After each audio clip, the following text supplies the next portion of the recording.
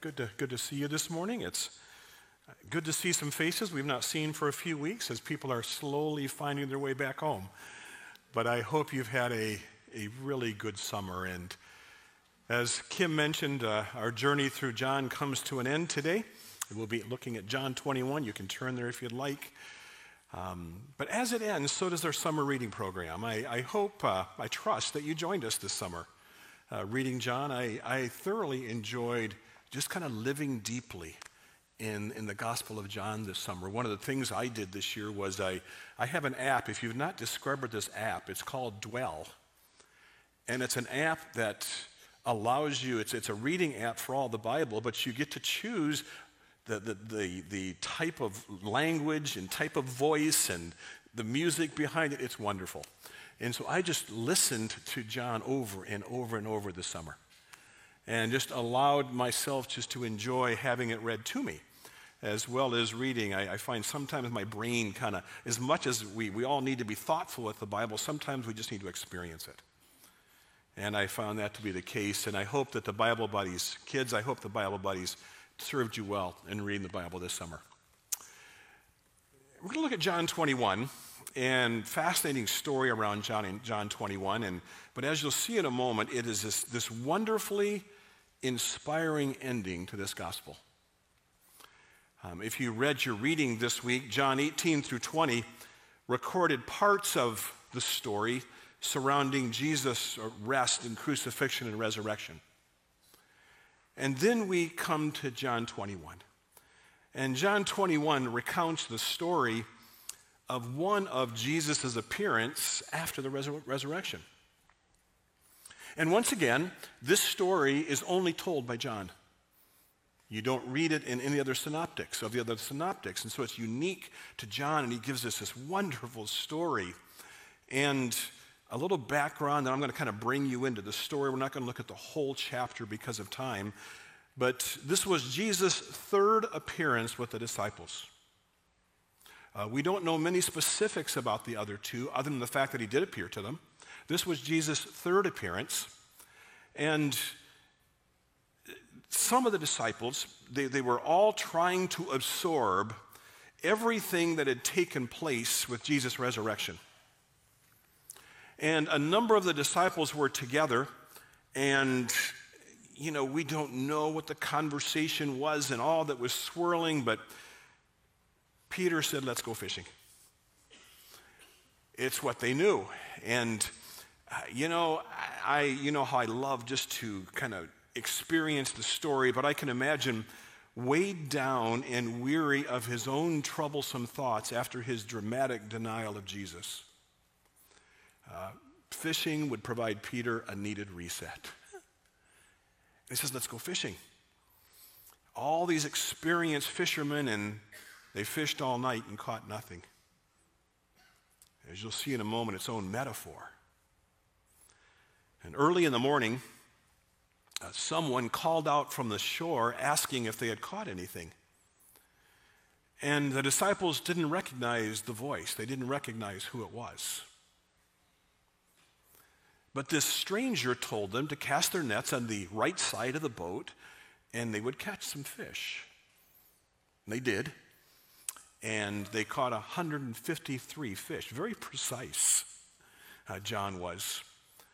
And as this story was unfolding, it stirred the memory of another time almost the identical thing had happened almost 3 years ago.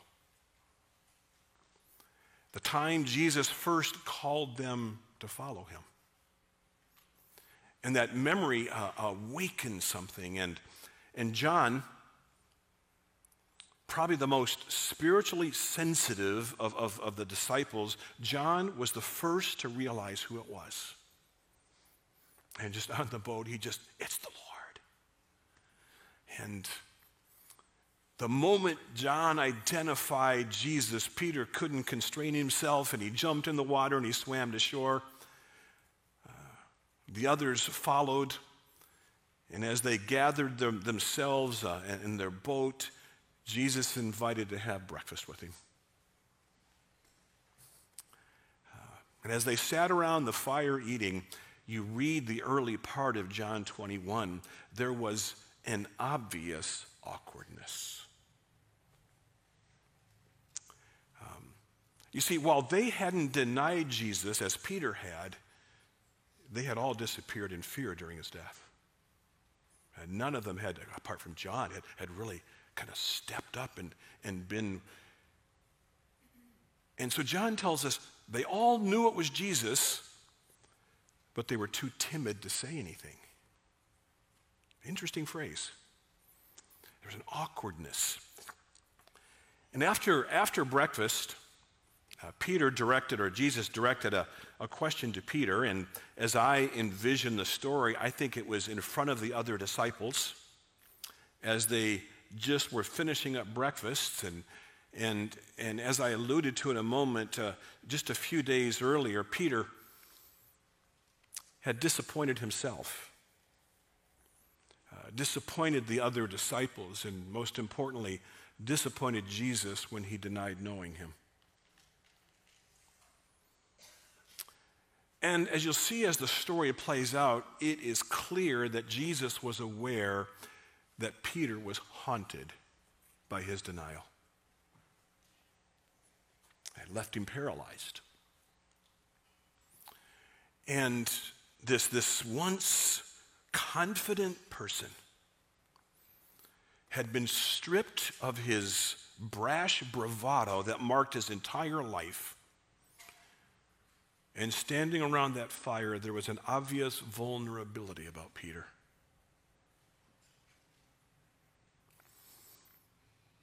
You know, you look at a moment like this, friends, and as we just read thoughtfully these stories, it causes us to wonder, how often have we made choices we regret that leave us feeling awkward with God?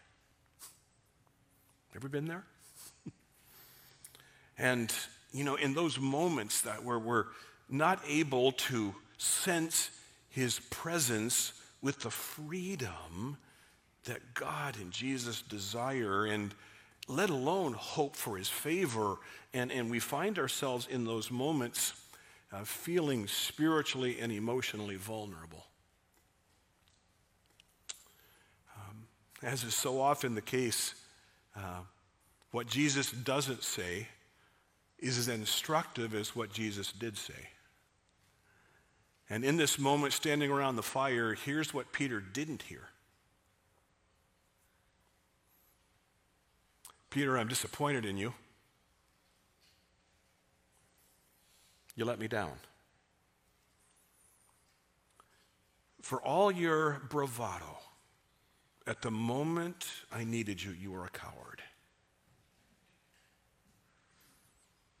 Maybe I was wrong about you. None of that. You know, in reality, Jesus didn't need to say it. Likely the thoughts that plagued Peter already. And Peter couldn't kind of remove the cycle and the looping of his thoughts, those very ideas, and he was just trapped in these cycles of thinking. And Jesus instead asked him a question. Simon, son of John, do you love me more than these? Now that is an uncomfortable question to Peter sitting around these disciples. If you're familiar with the story, you would recall that Peter had declared something very close to this the night Jesus was arrested. You remember Peter's words? Back in the brash bravado version of Peter, even if everyone falls away on account of you, I will never fail you. Yet he did. He denied that he even knew Jesus, and at that moment, Peter was devastated. One of the podcasts that I listen to fairly frequently is called Resilient Leaders by J.R. Briggs. And in a recent episode of Resilient Leaders, he described times in our life that leave us feeling vulnerable. And he used a brilliant acronym, BLASTED. The B, and it's in a series of emotions. The B stands for bored, times that we just are indifferent, we don't care. The L stands for lonely, times that we feel desperately alone. The A could be anxious or angry or afraid. The S, sad, stressed. The T, tired. The E, envious. And the D, disheartened. Now, I'm going to confess something to you this morning. Over the past couple of weeks, I have felt a number of the things in this acronym. Lonely, afraid, sadness, tired, envious of some whose circumstances seemed easier than mine, disheartened. Now, here's the good news. I wasn't blasted, mine was just lasted. No boredom.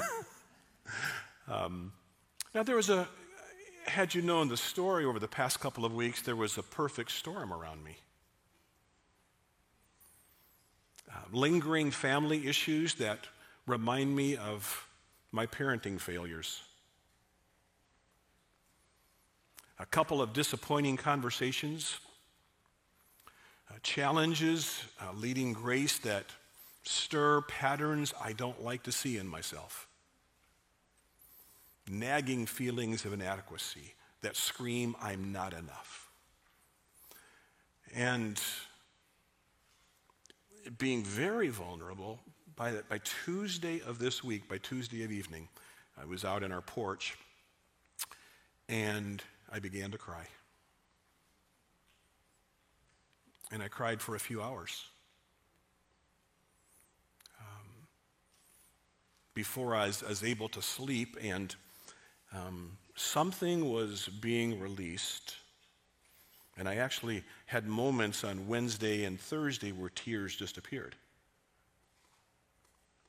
There's a wonderful phrase that maybe you've heard before, and that is that our tears are liquid prayers. You know, and rather than being embarrassed by our tears, we do well to pay attention to them. They often indicate that God is up to something deep within us. And initially we lack words. And the response is just an emotional, very human response in tears. And so I've spent the last couple of days through this week trying to bring some words to these liquid prayers.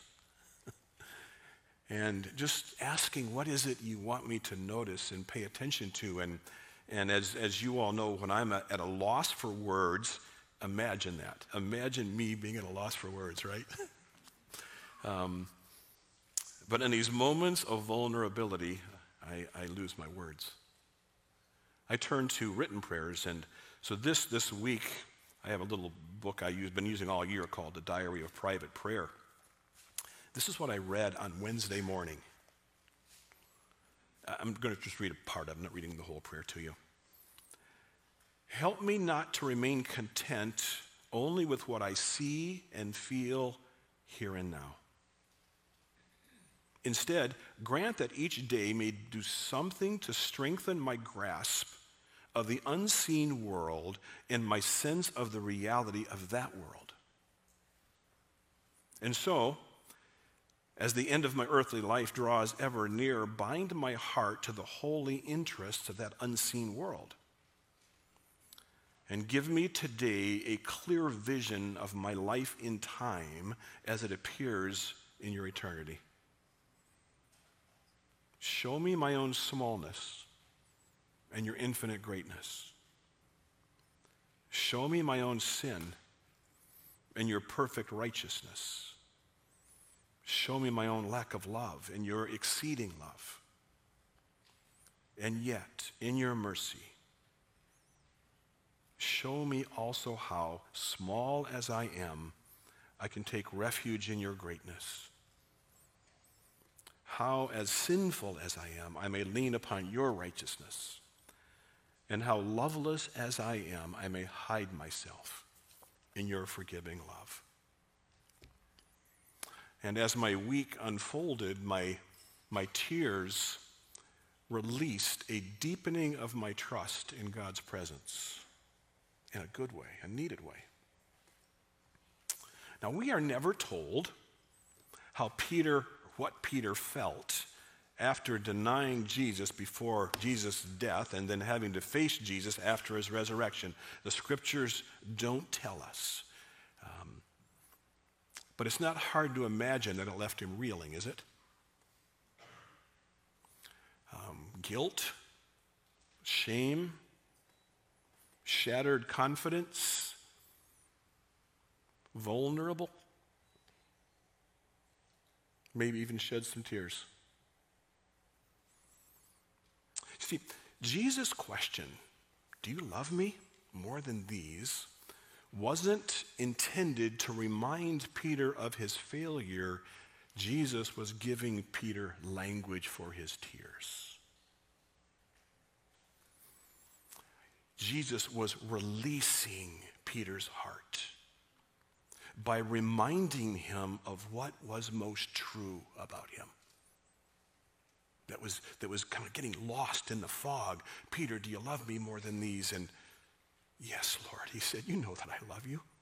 I love Peter's response. He had enough humility not to fully answer Jesus' question about loving him more than the other disciples. He kind of steered clear of that one. His denial had taught him something about himself, had a little bit of humility, and so he spoke for himself. Lord, you know that I love you. And Jesus said, okay, feed my lambs. And at that moment, just with those words, Peter must have felt a flood of relief. It would have been so easy for Peter, even forgiven, to believe that he had forfeited any future leadership. And Jesus understood that, so he pressed in. 2 more times he asked the same question. Son of John, do you love me? Yes, Lord, you know that I love you. Take care of my sheep. A 3rd time he said to him, Simon, son of John, do you love me? And Peter was hurt because Jesus asked him a 3rd time, do you love me? Lord, you know all things. You know that I love you. Jesus said, feed my sheep. 3 times. 1 for each denial. Not to rub it in, nor was it to convince Jesus of anything. Jesus' questions provided Peter the opportunity to confess his love for Jesus. And at that moment, it was something that Peter desperately needed to express. He needed language to break through all the stuff that had come into his life, and maybe the other disciples needed to hear Peter's heart if they were going to trust his leadership in the future. And each time Jesus offered Peter words of hope. Feed my lambs and take care of my sheep. Feed my sheep. It was Jesus' way of saying, I still believe in you, Peter. You have a needed future. You're far from finished. And at that moment, Peter realized something. He realized that he was deeply known by Jesus. Everything was transparent in Jesus' presence. Nothing hidden. Jesus knew everything about him. He knew his weakness. He knew his brokenness. He knew his sinfulness. And yet in the midst of all of that, he also expressed boundless grace and no judgment. He still loved and pursued Peter. One writer said something this week that I read something this week that just such a beautiful description of this moment. It was like coming home to the place he should have never left, to the one who was always there, eagerly waiting for him to return. Peter had come home. And as the story goes on, Jesus knew Peter's future. Verse 18, very truly I tell you, when you were younger, you dressed yourself and went where you wanted. When you're old, you will stretch out your hands and someone else will dress you and lead you where you do not want to go.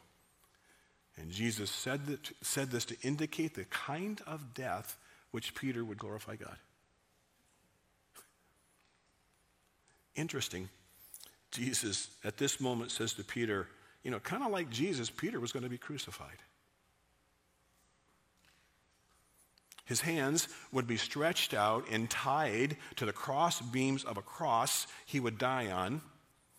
And Greek historian Eusebius wrote that Peter, at the moment of his death, asked to be crucified upside down because he didn't see himself worthy to die in the same manner as Jesus. So Jesus reminds Peter that he was going to make God proud by his death. And after giving Peter this confidence-inspiring glimpse into his future, then Jesus says to him 2 words, follow me.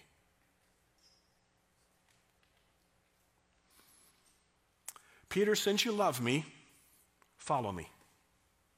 That's all that matters. It seems that after breakfast, Peter and Jesus went for a walk along the beach, and John followed close behind. And curious about his close friend, Peter probably noticed John kind of tagging along, and he and John had been side by side following Jesus for 3 years. They had been through a lot together. And Jesus counted both as his closest of friends. And wanting the best for John, I personally believe, Peter asked about his future. In verse 20, Peter turned and saw the disciple whom Jesus loved following them. This was the one who had leaned back against Jesus at the supper and said, Lord, who's going to betray you? When Peter saw him, he said, what about him? Jesus answered, if I want him to remain alive until I return, what is that to you? Here's what Jesus says. Peter, John's story and what I do with John's life and death is none of your concern. And then he says it again. You must follow me. Peter, pay attention to yourself. That's all that matters. Follow me. Well, this conversation with Jesus proved to be the turning point in Peter's life in leadership. And you only have to look to the book of Acts to discover that. And so there's this inspiring ending. But I want us to linger with it for a second because I think there's a need here that sometimes we miss. And so I'm going to take this phrase, if you love me, follow me. I suspect that many of us read a story like today's, or we read other stories in the Gospels about the men and women who followed Jesus, and we put them into a unique category that is other than ourselves. We kind of separate ourselves from them, and we see them in this unique way that Jesus was inviting them to something that was totally different, totally distinct from what he's inviting us into.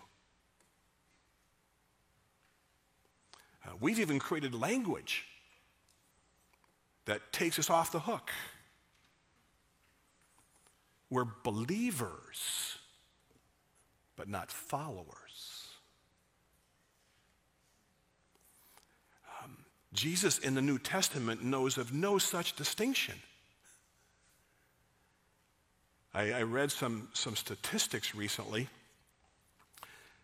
Gallup reported that some 70% of the people in the United States claim to be believers. Christians. Gallup was curious about that. And so they dug a little deeper into the practices in the way of life. And what they discovered is maybe 7 to 10% of that group would be called followers. That's problematic. We invite Jesus into our lives to make our lives better. With little attention, desire, or devotion to follow Jesus in his desires for the kingdom vision and purposes on earth. It's upside down. Jesus' language was always an all-in devotion. His words in Mark 8, whoever wants to be my disciple. Now again, what do we do with that word? We say, well, that's good for those who want to be disciples. I'm not sure I want to be one of those. I'm okay being a believer. Jesus calls all of us to be disciples. And Jesus says, whoever wants to be my disciple must deny themselves, take up their cross, and follow me. For whoever wants to save their life will lose it. Whoever loses their life for me and the gospel will save it. See, Jesus seeks disciples devoted to following him in his kingdom vision and his kingdom way of life. So here's the compelling question for us. Why is this so challenging for us? Why do we distance ourselves from this? In Mark 4, and you don't have to turn to it, you can look at it later, Jesus told a parable to illustrate how responsive we are to spiritual truths about following Jesus and life in the kingdom.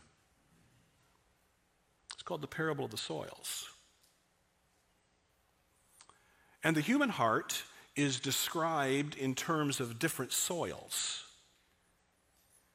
and the types of soil conditions that we grow seed in. And the seed that he talks about are the spiritual truths found in the scriptures that are planted into our lives.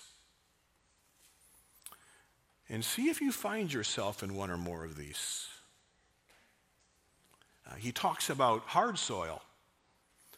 And hard soil are people in whom the seed is planted, and Satan comes and takes the seed before it takes root. There's a whole spiritual warfare dimension to this that we don't talk enough about today. And the enemy just prevents it from happening and steals it before it begins to take root.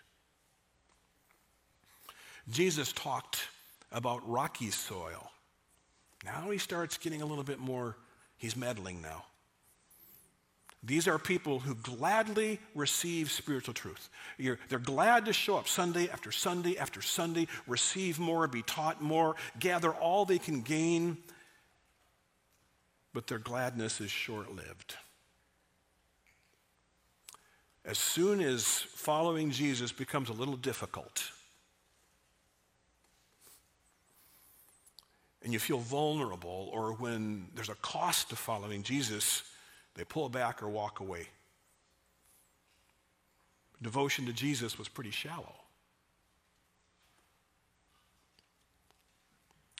He talked about thorny soil. We could also call this distracted soil. Our lives don't produce fruit. We don't follow well because we're so distracted by other desires. Off the top of the list, affluence, material things, financial stability, financial security. And these distractions choke the life right out of our spiritual vitality.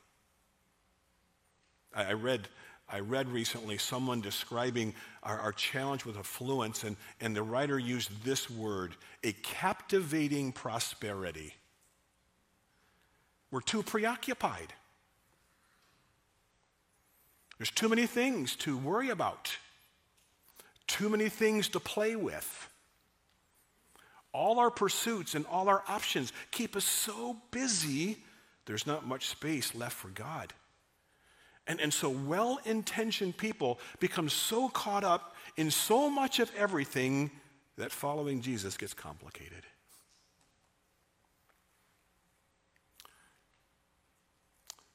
I'd like to expand Jesus' parable with a few more soils. Not that these are inspired, of course. I've experienced this. Depleted soil. Weariness, fatigue. Maybe you're worn down by serving others without paying attention to the health and well-being of your own soul.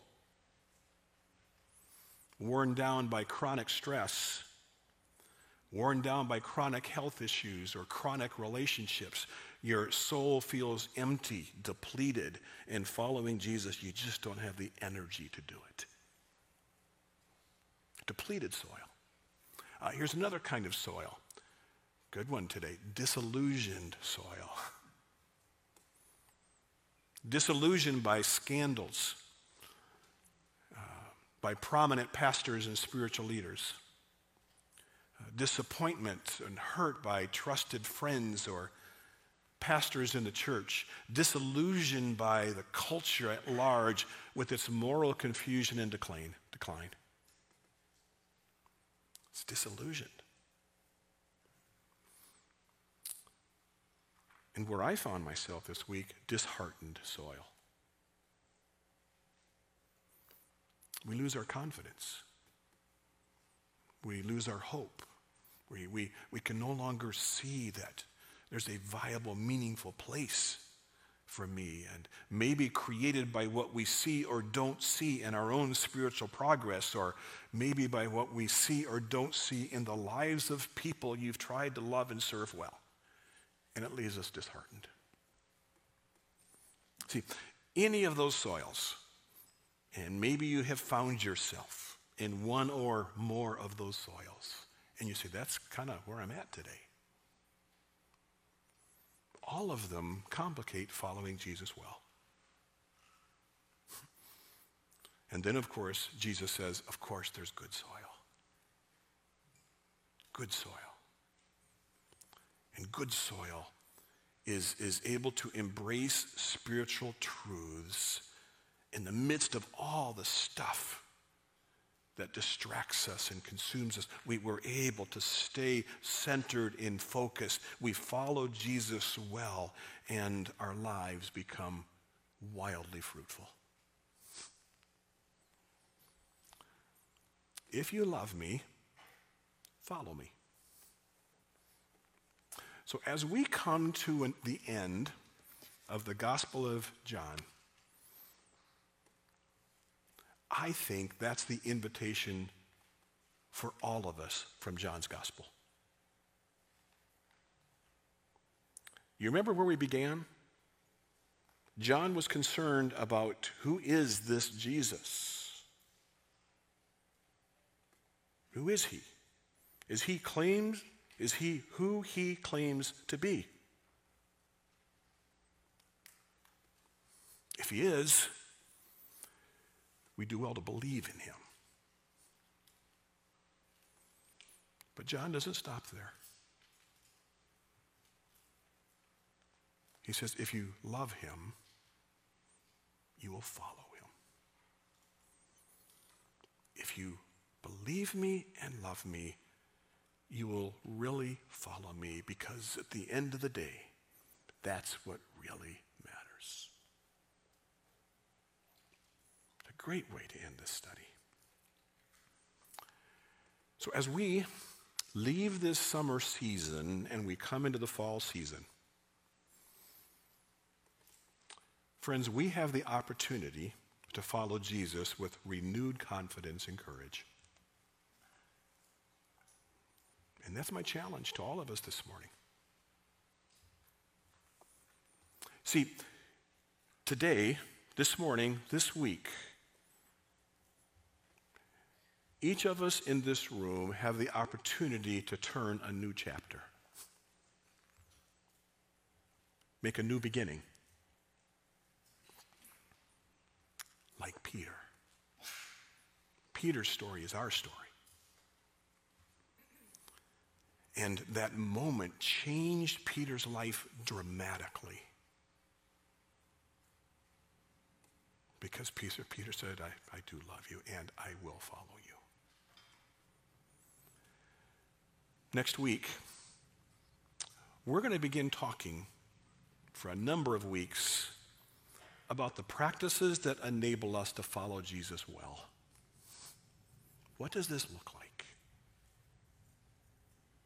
I hope most of you would say, yeah, I love Jesus. I believe. I hope you'd say, I believe in Jesus. If not, that is the beginning point. But then I hope you would say, and I really do love Jesus. And I hope you would say, I want to follow Jesus. And we'll take a look at what that means and what that looks like and how do we keep our soil fertile and fruitful and how do we mature as a community of people who follow Jesus and how do we disciple other people to follow Jesus. And we're going to set the course for the next chapter of Grace Church. But the big idea is going to be people who follow Jesus. So, would you join me in a word of prayer? Dear Lord Jesus, thank you for the ways you restore us to a productive life as we follow you. No matter how badly we've let you down, no matter how we've failed you, no matter how far we've drifted, you're always there to forgive, always there to restore, to give us hope for our future. We do love you. We love you for redeeming us.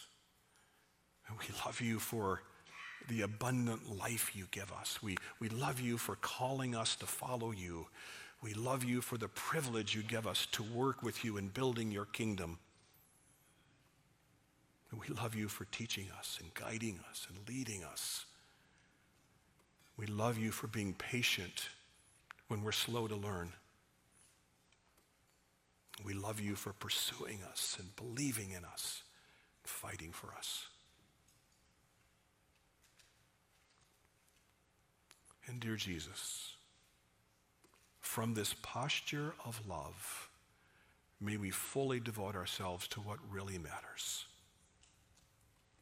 following you well. Amen. Thank you, Gary. Let's stand together and respond with this song to Jesus' call to follow him.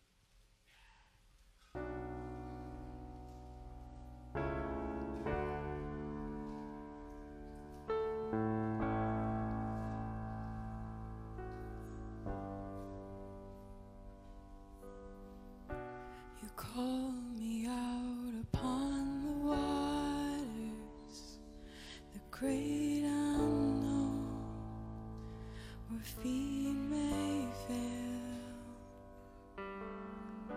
and there I find you in the mystery, in oceans deep, my faith will stand. And I will call upon your name and keep my eyes above the waves.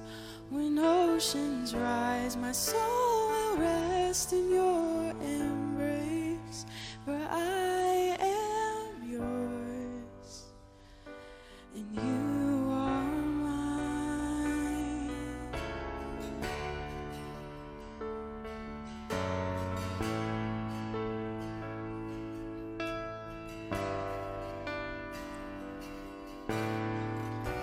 Your grace abounds in deepest waters. Your sovereign hand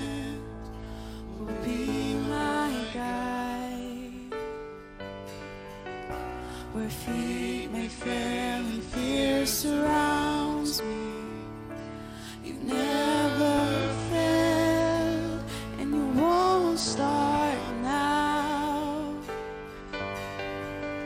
So I will call upon your name and keep my eyes above the waves. When oceans rise, my soul will rest in your embrace, for I am yours and you are mine. Oh, you are mine.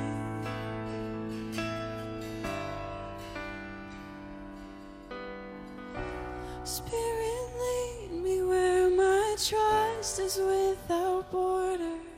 Let me walk upon the waters wherever you would call me.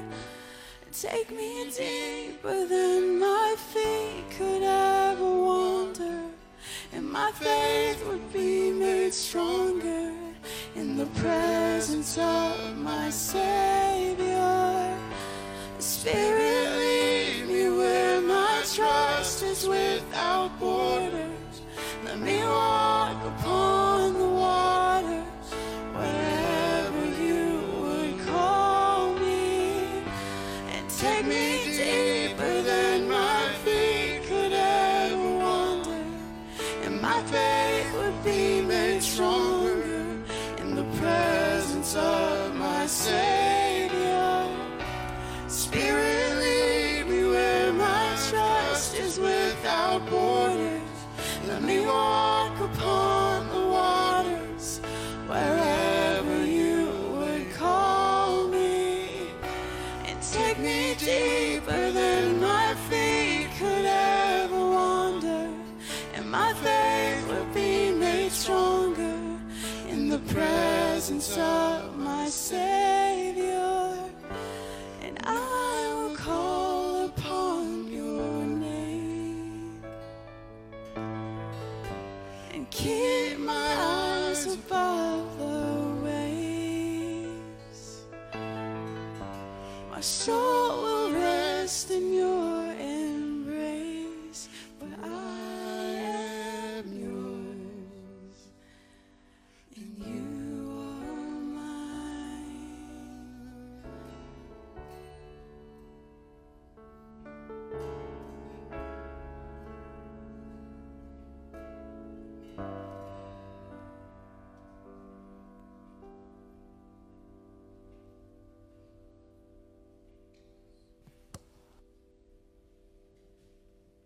Thank you. I'm going to ask you to be seated just for a moment, unless you are a student this year. I need my elementary school students to come forward. You get to be right up here. And then I need my middle school students. And please, high school, I'm going to beg you, could you please humor me and just come forward? I know I see the nose. Thank you very much. Please. Also, I have some students that are in college, and I have non-traditional students. Yes, I see you, Heidi. So all of you, would you come forward? And as they're coming forward, and I like that some of them are already facing out, I'm going to ask us, church body, we have a tradition of blessing our students and our teachers and our families at the beginning of every school year, which is my great delight and privilege. And I want to ask you, as they're all up here and getting all settled down, I just had an idea this morning. When you see a school bus pass you on the road, or when you pass by a school, can I ask you to join me in praying for all of these students? These are disciples of Jesus, and they are part of our church body. And we want to be blessing them constantly and praying over them and what they're learning. So can I ask you, when you see that, would you just join me and have that kind of visual to remember to pray over them? All right, if you're a student, can you turn around and look at me for a minute, because I get to bless you this morning, and I'd love to see your faces. Oh, thank you so much for coming up. I know some of you really didn't want to. Okay. A new school year. This year on Thursday, Fayette and Coweta have their first day of school. So let's go. So, students of grace, it is my joy and delight to get to bless you. We are so excited as you go out. Know that you are not alone. Our God goes with you.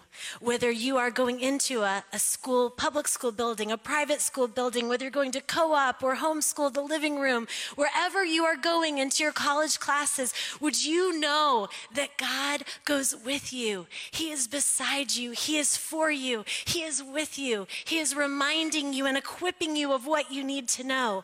When you have that moment and think, oh no, I can't remember this. Yes, you can. Ask God to help you. He is ever present with us. He is compassionate. He is gracious. His understanding has no limit. Call out to him. He is getting you ready for the job that he has designed for you, and it brings him great delight when you learn. Keep learning in everything you do. Do it with all of your heart because you're doing it for the Lord, not for man. And he sees you, and he is proud of you, and he loves you. And we love you so much and are cheering you on. And now if you are a student in any or a teacher in any capacity, stand up, please. If you are a public school teacher, if you are a homeschool teacher, if you are a dance teacher, if you are working with the students in our church, if you are volunteering in schools, and I also ask if you are on staff at Grace working with the students, would you please stand up? Teachers, as we go forward, may we be filled with creativity and compassion. May God give us an ample amount of patience and love and grace. May we know that we've been called to this position for this time to these people, that we would love them well and show God's love to others. Thank you for the ways that you are serving your God in each capacity that you are called to. And now, full body of grace, can we all stand up together? Because body of grace, we are called, each one of us, all the time to be ever learning, students of the word. May we commit ourselves more this semester to follow our rabbi so closely and learn the ways that he wants us to live. May we apply what he's showing us, that we would be agents of compassion and love and grace, and that we would preach his faithfulness to a whole world that's watching. Would we be a people that follow him so well that we pull the kingdom of God to earth because we're following Jesus? Go forward, Grace. Learn as much as you can, but then love as deeply as you can because of it. You are dismissed.